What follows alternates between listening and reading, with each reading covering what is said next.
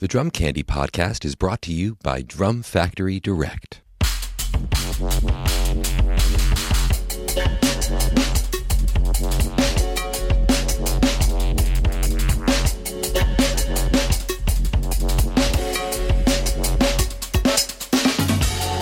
What's up, everyone? Welcome into episode 2 of the Drum Candy Podcast. This is your host, Mike Dawson, coming to you from Drum Factory Direct in Pittsburgh, Pennsylvania.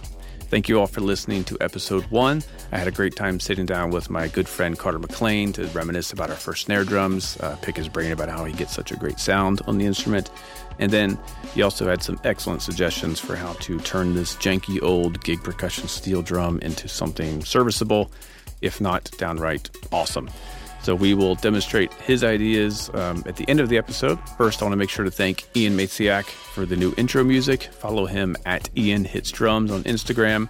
This week's episode, I'm sitting down with another good friend of mine, Mike Johnston, my former co-host of another podcast. We did 250 hours of podcasting together before we paused on that. He has a new show called Drum with Mike and Eddie. Definitely subscribe to that if you don't already. And he's also the owner of Mike'sLessons.com. If you haven't been to that website, check it out. It is the cutting-edge online educational website for drums. He's always up in the game with implementing new ideas and new angles and new ways to teach in the platform of online education, which up until this past year, many of us never thought was possible. So he was tailor-made for a year of having to teach exclusively online, but he still had to pivot his business a bit. And then we get to the good stuff. We talk about snare drums. So without further ado, let's get to my chat with my good friend, Mike Johnston. 1, 2, 3, 4. Eighth note off. 100% flawless on my end. Mike Johnston, welcome to the new podcast. How are you doing today? Buddy, it is so good to be back on a podcast with you. Just like old times, the first half hour of the podcast is you and I talking about everything else. So it was fun, man. And equally, the first 10 minutes were, where are you at? I thought you said tomorrow. No, that was for something else. Oh, God, let me run and get my in-ears and start this thing. That was just so like we left off. I'm literally just hanging out like, where are you at, dude? And you're like, where should I be? I'm like, what? And then I read our text with thinking what you must have been thinking. And then I was like, oh, my gosh.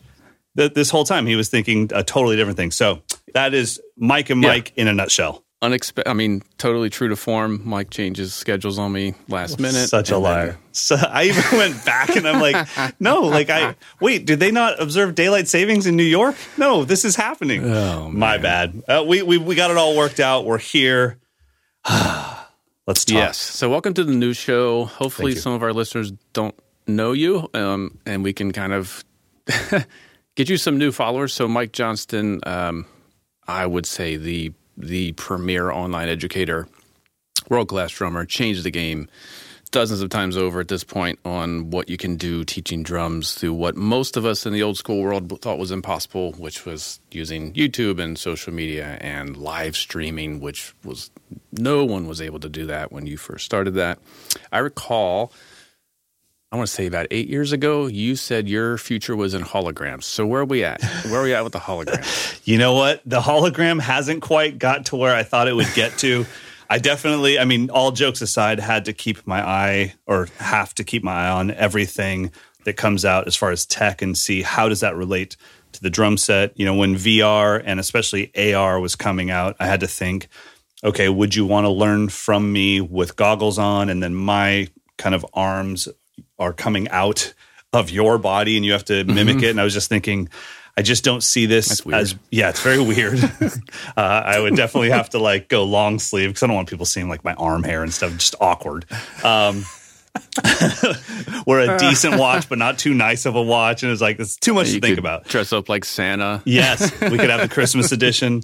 But no, I thought about that a lot. And, I'm very lucky when we look back on the timeline. I'm very lucky that I have my largest portion of my history is in private drum instruction, so that I'm always comparing it to, is this as good as being in a room with somebody? And so far, nothing has come close to that. But the reason I started doing online stuff is because not everyone can be in a room with me or could be at the time. And so that's so when I thought about AR and VR, I was like, no, I don't see this as being beneficial. I would say the only thing that has kind of piqued my interest so far has been the fitness world's use of mirror. And I could see a practice pad world where we sit in front of a mirror with the teacher and we're mimicking them in a life-size way. I know so many people really got a lot more out of my lessons when they started putting them on like a 50-inch TV in front of their kit or in front of their practice kit, and it got bigger and they could really see what was happening. So if Mirror could do that, the only problem is our cost of entry, the barrier of entry for our drum industry is not a massive industry, and to develop tech for that, I don't know that there would ever be the proper return. It would be a great Instagram video to be like, and check out how cool Mike'sLessons.com tech is. But as far as and that got us 4 students. So I'm out $100K, but that is the first thing tech-wise I've seen recently where I thought that's cool. If everyone in the world had one of those mirrors because of the fitness world, then I could see myself developing content for that. Yeah. I mean, I think that's something that most of us don't think about when we think about new technology is what is the cost of investment and then how quickly will you make it back? And especially in our industry, it's teeny tiny, even though it feels big. I mean, $100,000 investment is impossible, I think. Right. In our industry. And a $100,000 investment in tech would be a joke. That would be like, well, yeah, you can come to our company dinner for that. Yeah. You can develop an app or something. Right. Yeah. So I mean, but as far as that, I think that the one thing that's happened and it's been really, really amazing for all of us has been that everything has become so much more accessible, and the content can, like, I used to have nice cameras, but nobody had the internet to stream the nice cameras or to watch the content. So now it's kind of like what you and I grew up with DCI videos and with Hudson videos and that kind of stuff on our DVD players.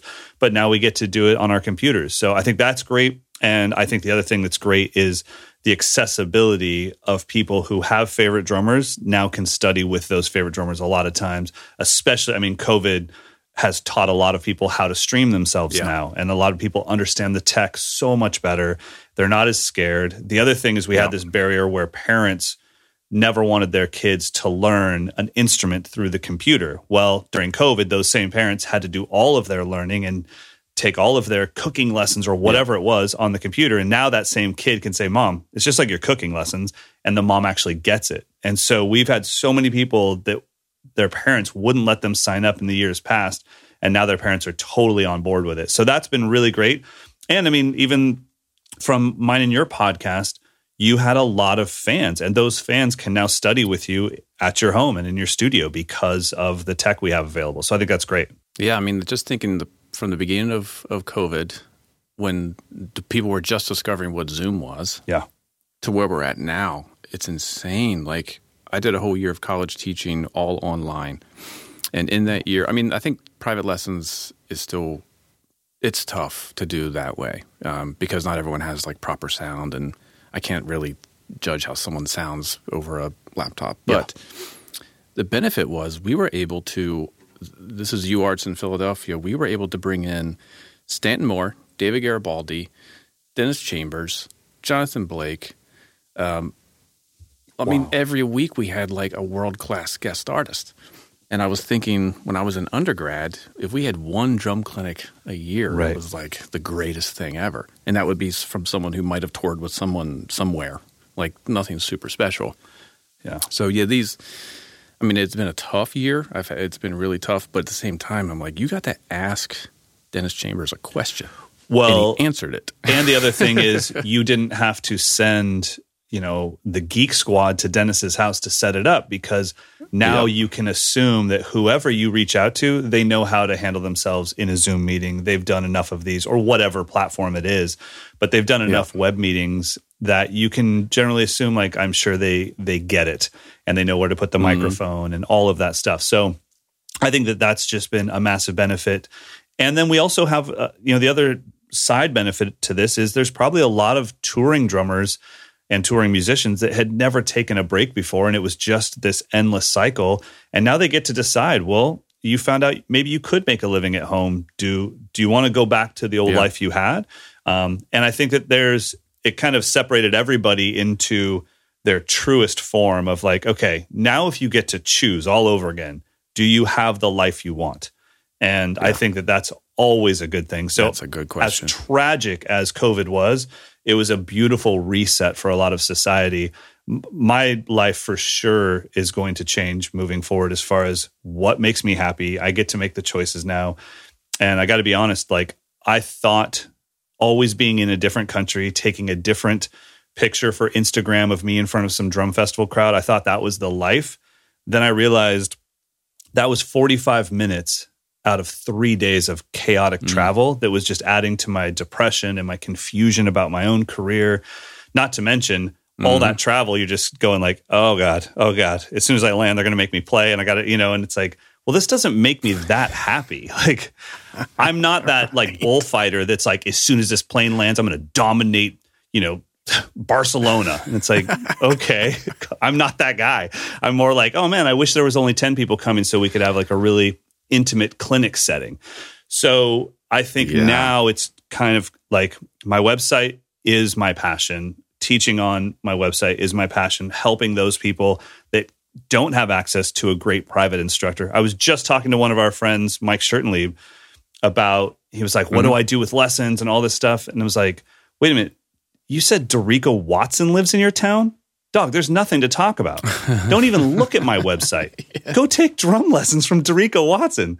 Like, I own Mike'sLessons.com, and I would be the one taking lessons with Dorico if I had the choice of the two. Like, there's nothing that replaces that. And so, but not everybody has that option. So I think that we've all been given the opportunity to find what we want to do with our lives moving forward, and I think that's a good thing.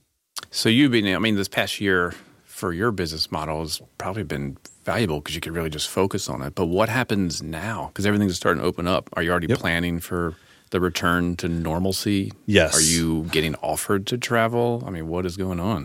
Yeah, so I kind of had to stay constantly about 3 to 5 months ahead of or predict the news cycle because of the way that it affects our industry. So as soon as quarantine happened, to me, that was like, okay, everyone, whether it be manufacturers or for me, online creators, this is your time. This is going to be the flood. Everyone's going to think like, oh, it's all going to crash. And it's like, well, it's not going to crash for us. It's going to be flooded.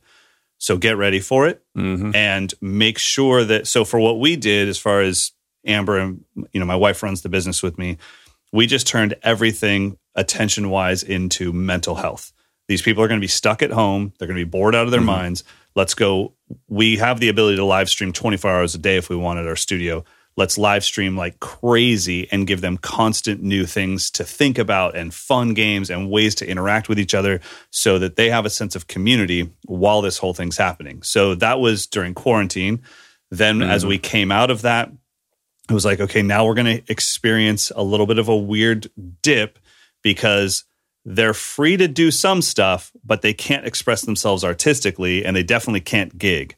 So now the industry is going to get hit with, well, nobody needs to buy new gear because they're not, especially renewables, drum heads, drumsticks. Nobody's going through that stuff. And now we are going to hit. Cases way down. Cases are way down. Yeah, for sure. And then, sorry, our delay. The old freaking digital delay. Sorry about that. It's fine. It's fine. But yeah, and just the other thing, you're on a flow. No, I'm going. This train shan't stop. but the other thing that I found to be, I'll leave my commentary. Oh my God, I did it again. Go, Mike. Go talk. In 3, 2. So no, the other thing that I had to deal with was, okay, now we're going to have this weird depression set in with the weekend warrior drummers that don't know, like, why practice? The only reason I practiced is because of my Sunday gig at church or because I had an every 2-week blues jam with some buddies. I'm not allowed to do that, even though I can go out and shop. Why practice? And so that became the thing is, okay, I have to motivate people to practice through homework assignments and through constant homework assignments.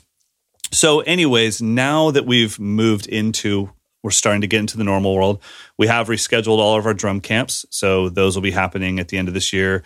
The travel offers are coming through, but now I'm being very careful to think, would that trip, the entire trip, would that benefit me, or should I just stay home where I'm truly happy? And I've built a place that I want to be in all the time. I have a tea room here. I'm really happy making tea and filming drum content.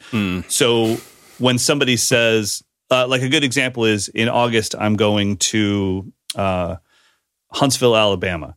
That offer doesn't sound like enough to pull me out of my place. But to do it with Will Kennedy, J.D. Blair, Marcus Pope, to know that we're going to have a fish fry out in the parking lot, and to know that we're going to have just like a full family celebration, it's like, yeah, I'm good. Count me in. I want to do that. I'll come back a better person. And so I think that's kind of where I'm at now with traveling. Like if I feel like I can come back as a better person and it'll be a true refresh for my drumming soul, I'm all in. If I'm going to come back telling Amber, I never want to travel again, then I'm out. That literally happens every time I travel. It's like, cool, I love going places and doing stuff. And then on the way home, I'm like, this never again. Why am I doing this? So true, man. So true. So, I mean, the other thing, though, is I started, what an idiot. I started doing vlogs as soon as the entire world shut down. And everyone is like, hey, when are you going to do your next hunt for a vintage drum? And I'm like, well, where do you want me to go? I live in Sacramento. I went to the 3 shops I can drive to. The nearest shop after that is 8 hours away. But I used to always be on clinic tours where I could have been doing those vlogs all the time. So I'm excited for that because I enjoy that thing of like, I was so surprised how much the YouTube community wanted to hear about snare drums. Because I apologized for the first few ones. Like, I'm sorry, this is 12 minutes long. And they were like, why did you cut Dana Bentley off? I could have listened to him talk for another 40 minutes. I'm like, really? I have 40 minutes of footage. I just didn't think anybody wanted to see it. So now that I know that, drum nerds like us do want to see that stuff, I just can't wait to start traveling and doing clinic tours and showing off these amazing shops around the world. Well, that's what this podcast is here for. All gear, all the time. That's the only function. So let's talk gear. I love it. And specifically, let's talk snare drums. Hey! So, you're a professional broadcaster, I have to say. That transition was seamless, and I just exposed it like the Wizard of Oz. Like, hey, you hear what Mike just did? He perfectly took us to the next topic, and I'm going to stop and acknowledge the fact that you took us perfectly to the next topic. Thank you, sir. So what was your first snare drum, Mike Johnston? First snare drum would have been kind of like an overseas stock snare, that steel drum that would have come with a entry-level kit. One of these. That would have been my first snare drum. With the bean, like... With the 3 beads. And you, me, and Carter. Yep. Yes. 100%. That would have been it. And wild. I will say this, internal muffle. With it? Yeah. Mine did not have one. No, it did. It had like the white circle felt internal muffle. And I mean, as a kid, you just keep turning it until it pushes the head like half an inch up. Yeah. In like one spot. Yeah. It's like a volcano. Yeah, because you don't know how to tune. So you're like, well, this is the fix the tuning knob. It's the sound better knob. Yeah. So mine didn't have one. And I was so upset. I got some cymbal felts, like just from my ride cymbal, and electrical taped them onto the head because I thought that's what I had to have. I had to have some sort of felt circle. It had to be a circle, and it had to be felt, and it had to be pushing hard against the head. I'm with you, man. Like, I mean, that was such a big deal to me with that drum. I mean, I was 5 years old, so obviously quality... You're not even aware that better drums exist. It's like, well, I have a drum and I have one, and this must be the same one that Phil Collins uses because we both have a drum. And so I never thought of it other than it's a drum. I didn't know that the heads mattered whatsoever. I thought that you play it until it breaks. And I had that drum probably for 3 years as my main snare. And I was lucky enough, and I would assume you, Carter, and I all had the same experience. But I was lucky enough to have school music at the time. So I was playing like a Ludwig Superphonic at school. And then I'd come home and my snare drum didn't sound the same. I didn't know it didn't sound as good. I just knew it wasn't the same. So I was always chasing my concert percussion snare drum. Yeah. It was the Acrolite for me. So I had... So when I, bring up this topic to ask everyone, I was like, what was my first snare? Of course, it was an Acrolite. But no, the Acrolite was my third snare. It was just my first, like, real, quote-unquote, snare. Totally. because I had the steel thing, which was my drum set snare. Mm-hmm. That's all it was. And I would never put the Acrolite on the drum set. Those two shall never part, that was a line to do not cross. Acrolite is for concert band only. 100%. Because it came with a snare stand that didn't work on a drum set. So, right. It's like, well, and it came with its own case that I was going to take to school. So clearly it's for that. It's funny. My second kit came with the equivalent snare drum because it was another overseas cheap $500 drum set, but it came with a wood snare. So now I have an entry-level steel snare because I had my first kit, and my second kit, which I got when I was like 7, had a wine red wrap wood snare. And that was a really great lesson in just like, these don't sound at all the same. Yeah, or good. They both sounded like buttered ass, but whatever. All good. Do you remember what happened to them? Yeah. Where are they now? Yeah, I definitely sold them back to the store that I got them from. So they had a trade-in thing. Actually, my very first kit, I don't know if you guys ever had this on the East Coast, but my first kit was a rental. Like we rented it for $15 a month from the music shop. We rented snare drums and bell sets just for school, which is why I got lucky and got like one of those, which I didn't know at the time, kind of rare orange peel Acrolites. Oh, really? Because my parents just rented it. And I remember everybody had an Acrolite in school, and mine was the only one that had like a textured finish. And I'm not going to lie, it sounded better than all the other ones. Really? We always used my Acrolite for concerts. Wow. So here's my dumbness. In high school, I used that thing as like a timbale. So I took the bottom head off and everything. Totally. And cranked the batter head so high that one of the lugs broke. And I was so stupid. It was like, well, that's trash. So I just threw it away. Oh! I was just going to ask if you still had it. No. I threw the thing in the... My dad was like, you really want to throw this away? I'm like, yeah, I'm never going to use that. Just throw it away. So I don't know when it was, 10 years ago, whatever. I just went on the prowl and I found like the exact same drum and pretend that it's my original drum, but it's not. That's awesome, yeah, man. Straight in the garbage. Straight in the garbage. I think we sold both of mine back to the store as for credit so that I could get...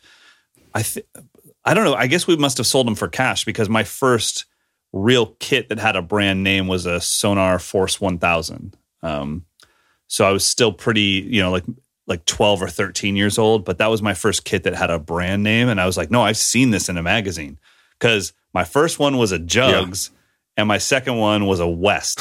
I had Jugs percussion and West percussion. They didn't show up in the magazines very often. This snare drum is gig percussion. Damn right it is. Made in Japan.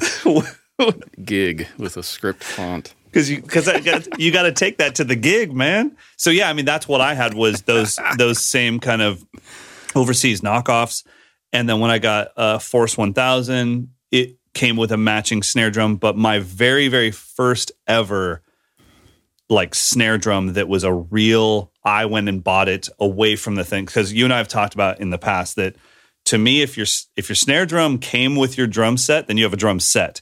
If you bought your snare drum separately, you have a drum kit. That's the first entry into drum kit. So the first snare I ever bought for my drum kit was a 12 by 5.5 Mapex Black Panther black brass.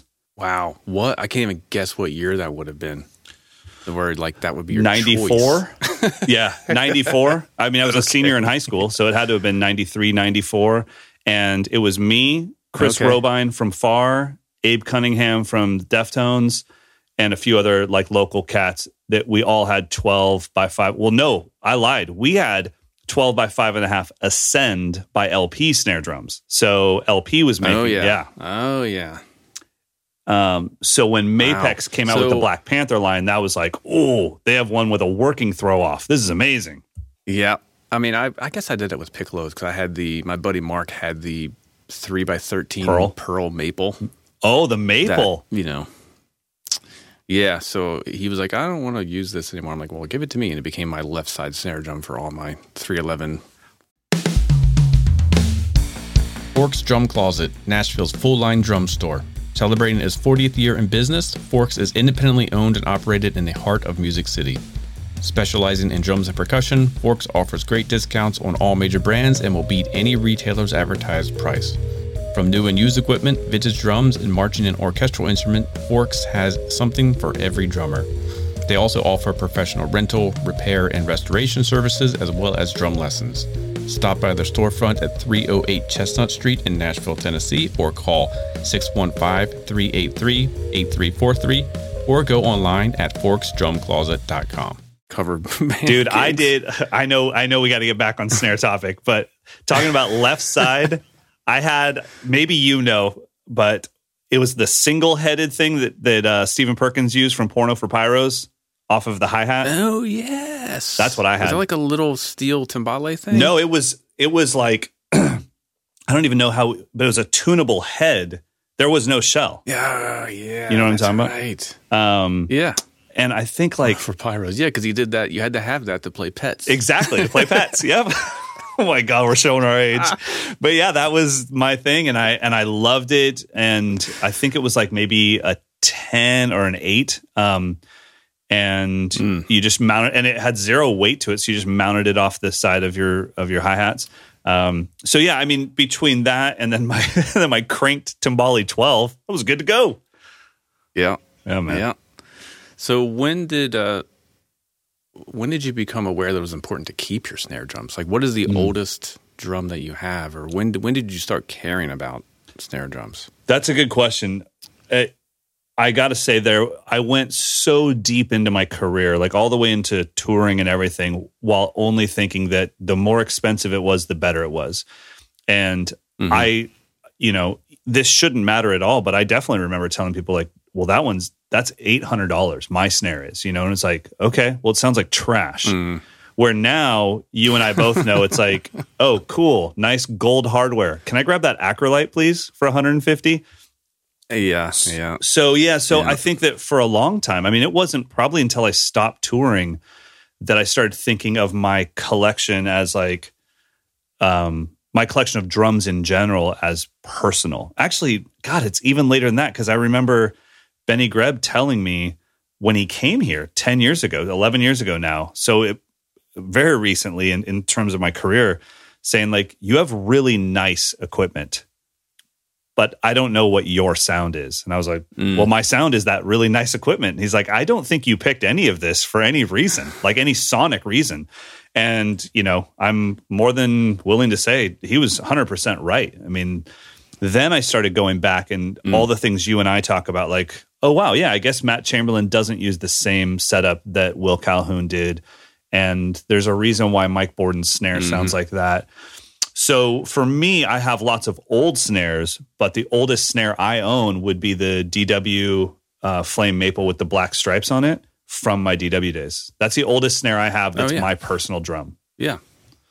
And so that'd be 12, 13 years old. I got to play that drum. Yeah. Play that whole kit. So what is your ideal, like when you hear a snare drum in your head, what is your reference point? And then the follow-up, what do you do when you sit down at a foreign snare drum for the first time to get it close to your happy place? Ideal, like full-blown snare hit would probably be the first snare drum hit in I Hung My Head by Sting, Vinny. Oh, yeah. So reverb.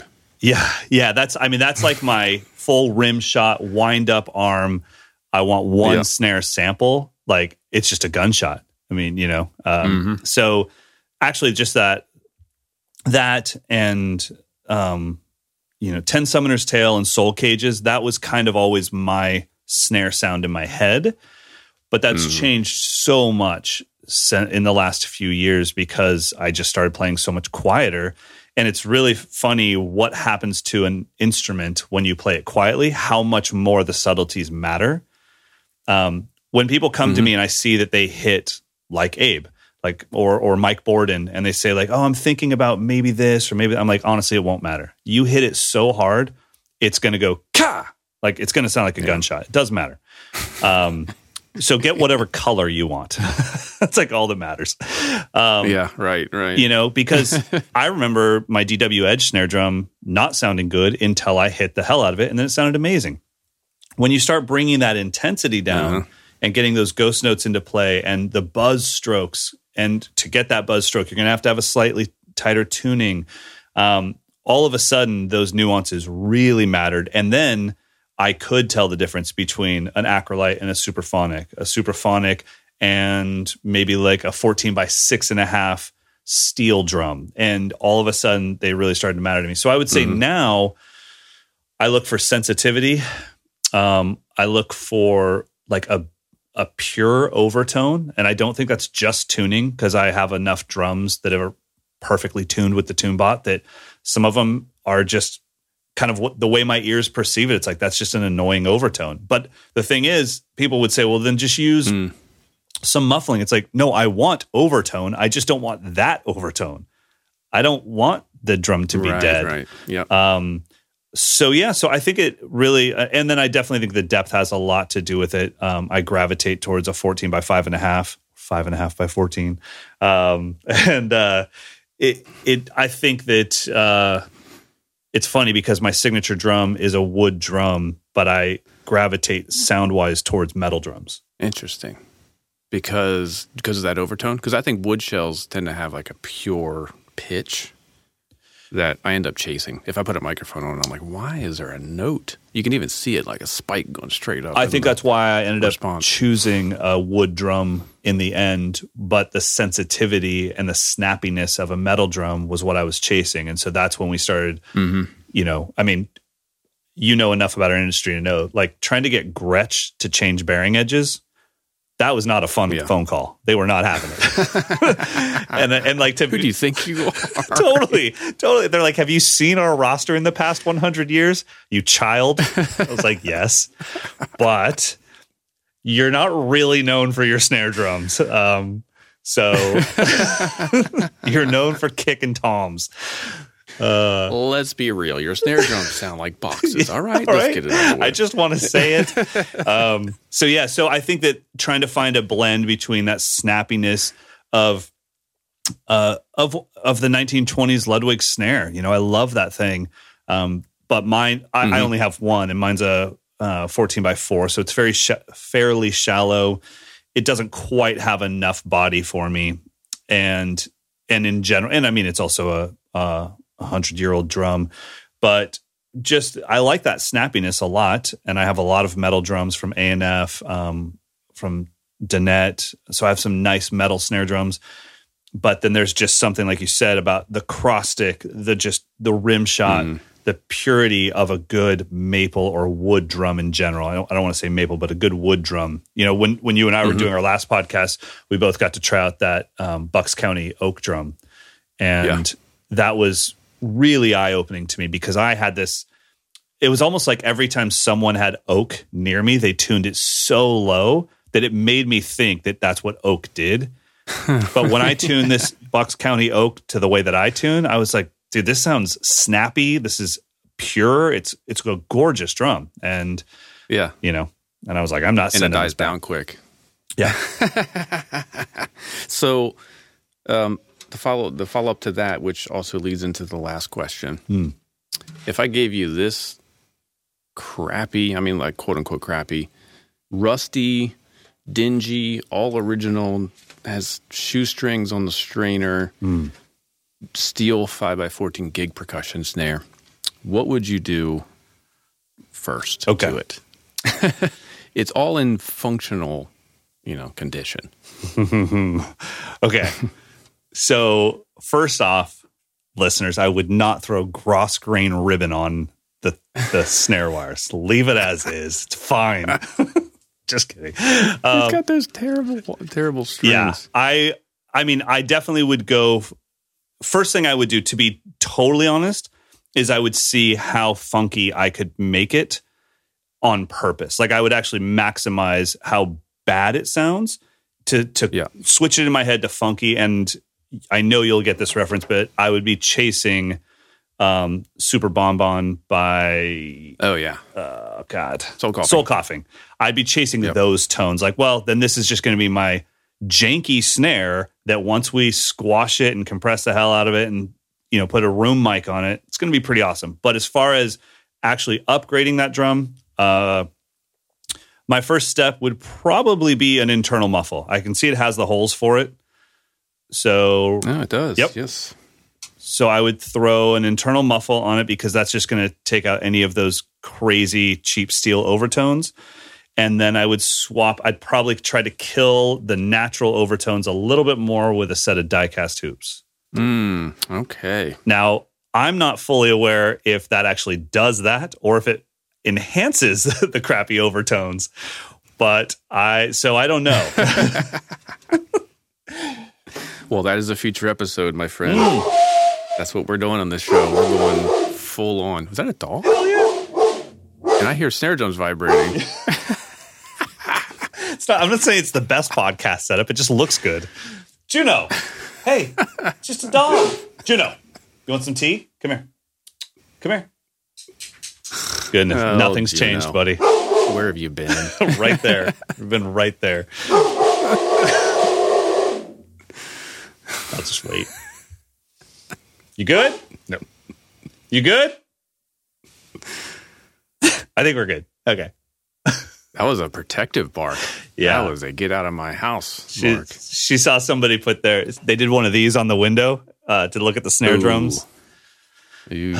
And she's not worried about them stealing them. She's just like, now dad has to wipe that whole thing down with Windex. And it's like she's got my back. Come here, kiddo. You good? She knows. Love you, sweetheart. All right. Moving on to our last question. Yeah, so that was, no, I mean, that's, well, the last question was, that was it, Okay. really. I mean, if I gave you this drum and you had to perform on it, what would you do to it? Yeah, I mean, without I'm not changing anything. You can tune it or whatever, but I think I would honestly, because I've been in those situations. I mean, we've all sat in on a house kit where it was, I mean, what are you going to do? Like talk smack about the person's drum set? They have the exact same thing that you grew up with. So maybe that's where they're at in their journey. Or maybe they're smart enough to bring that entry-level kit to the gig where everyone's sitting in. for you. Yeah, exactly. Exactly. Yeah. I'm like, oh, cool. Scimitar hi-hats. I haven't played these in a while. Yes, 20-inch scimitar ride. Tink, tink, First tink, ride tink. cymbal. Yep. Greenest ride cymbal on earth. They painted it gold because I'm like, there's no bronze in the world that looks this color. This is like spray painted gold.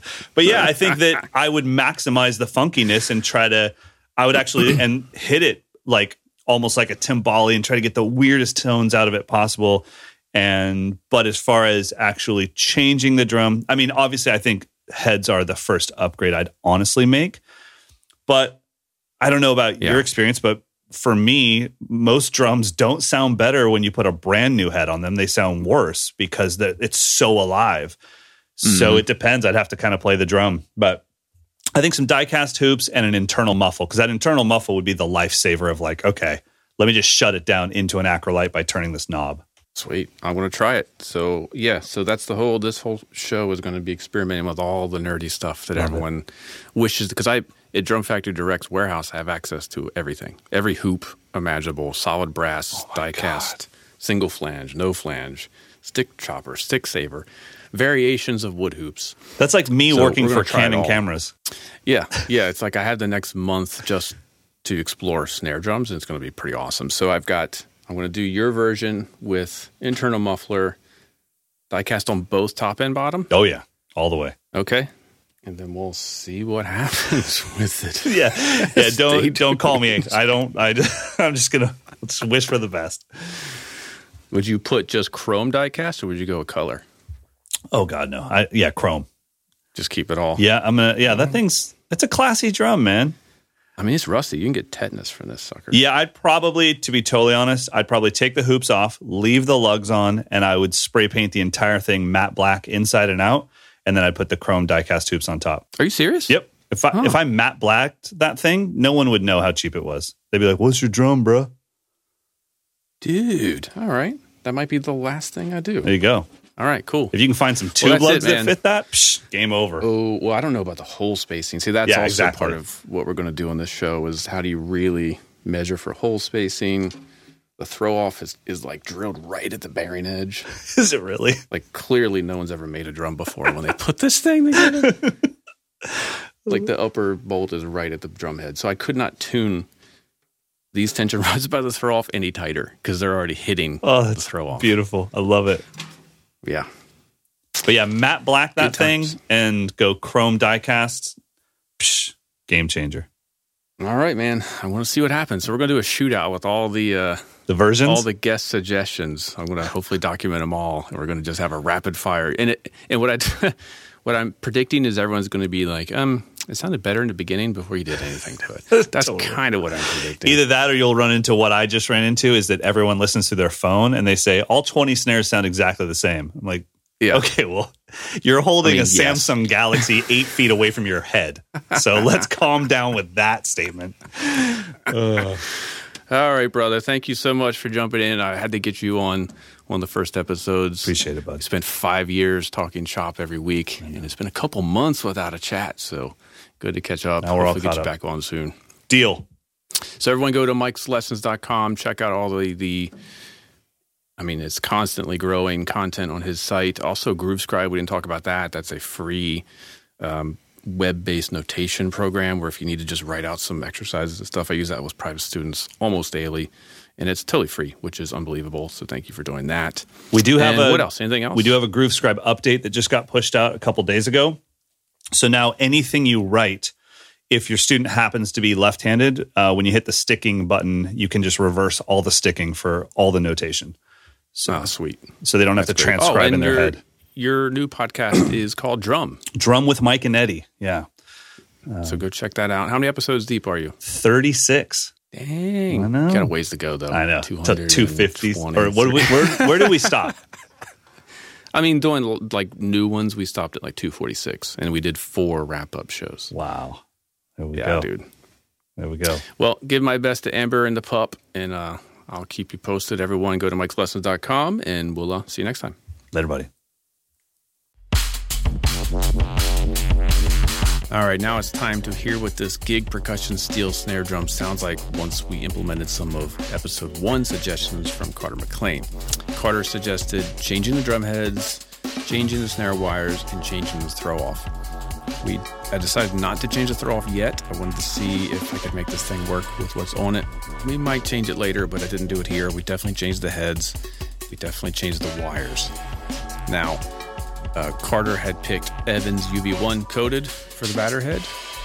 He picked a 300 series for the bottom. We had those, so we got those on the drum. He also suggested Canopus vintage wires. Unfortunately, we don't have those currently here at the warehouse, so I had to find something comparable. Fortunately, we have tons of snare wires, some of our own brand as well as other brands. So I found some of our in-house brand 20-strand snappy wires with it looks like phosphor bronze end plates. Looks pretty similar to the Canopus vintage wire. So we're going to assume it's a new wire. It's going to make it sound better. But let's just see. So the first thing I did before, I could have just swapped the heads out, but I hadn't taken this drum apart in years. So I figured strip it down, give it a quick cleaning with some polish, make sure all the lugs were properly fastened. There were a few that were loose, so I had to get a screwdriver out, tighten those down. There was one tension rod that I didn't realize on the batter head that was just too long. It was bottoming out inside the lug, so I just grabbed a new tension rod. And then we just put the heads on. So we put, Evans 300 series on the bottom, UV1 on top, and then we had to use string for the snare wires. Unfortunately, not my favorite choice, but the throw-off that came on the drum is missing some of the pieces, so I had to tie the string around the throw-off. Possibly the worst option for fixing snare wires to a throw-off, so we'll definitely be changing that later, but I got it to work. You'll kind of hear what happens when we start demoing the drum. The wires don't hold the tension super great, so that'll be something we'll revisit later. But after I put the heads on, tuned it up. I tuned the bottom head to a G, which if you listen to episode 1, that was the note that Carter's drum was tuned to. And then I just started with my kind of medium-high starting point. The batter head was, to a D, so I had a perfect fourth between the top and the bottom, with the bottom being higher. So you hear I play it wide open, snares sort of medium loose. That was one of Carter's kind of tips, was loosen the wires more than you might think, which worked out great for this throw-off that seems to just slip a bit. It settled into a nice spot. So medium-high, crank it up, another turn, And then I was able to go one step higher, which I couldn't do in the original version, maybe because of that new tension rod, maybe because of the head, but I was able to go one step tighter. And then I just backed it all the way down and then, kind of see what kind of coolness we get in the lower region, and then just gradually brought it back up till we landed pretty much where we started. I'm finding, after doing these experiments, that I used to think I liked D over G. I actually like C sharp over G, so the top head a half step lower than I thought originally. So C sharp over G is where I ended up. I think it sounds a lot better. It definitely feels better. It definitely, I didn't need to muffle it. Originally, I had like 5 pieces of tape on it. So you be the judge. Let me know. Shoot me a note, a message on Instagram on my page, which is Mike Dawson Drums, or Drum Factory Direct's page. Or you can email me, mike@drumfactorydirect.com. Definitely want to hear your thoughts. I think the drum is getting there, and we're going to use Mike Johnson's suggestions next week. So we're going to keep upgrading this drum each week with different guest suggestions. So anyway, thanks for listening, and let's get into the demo of this drum. So this is Carter's Picks, and then we'll see you next week. Have a good one.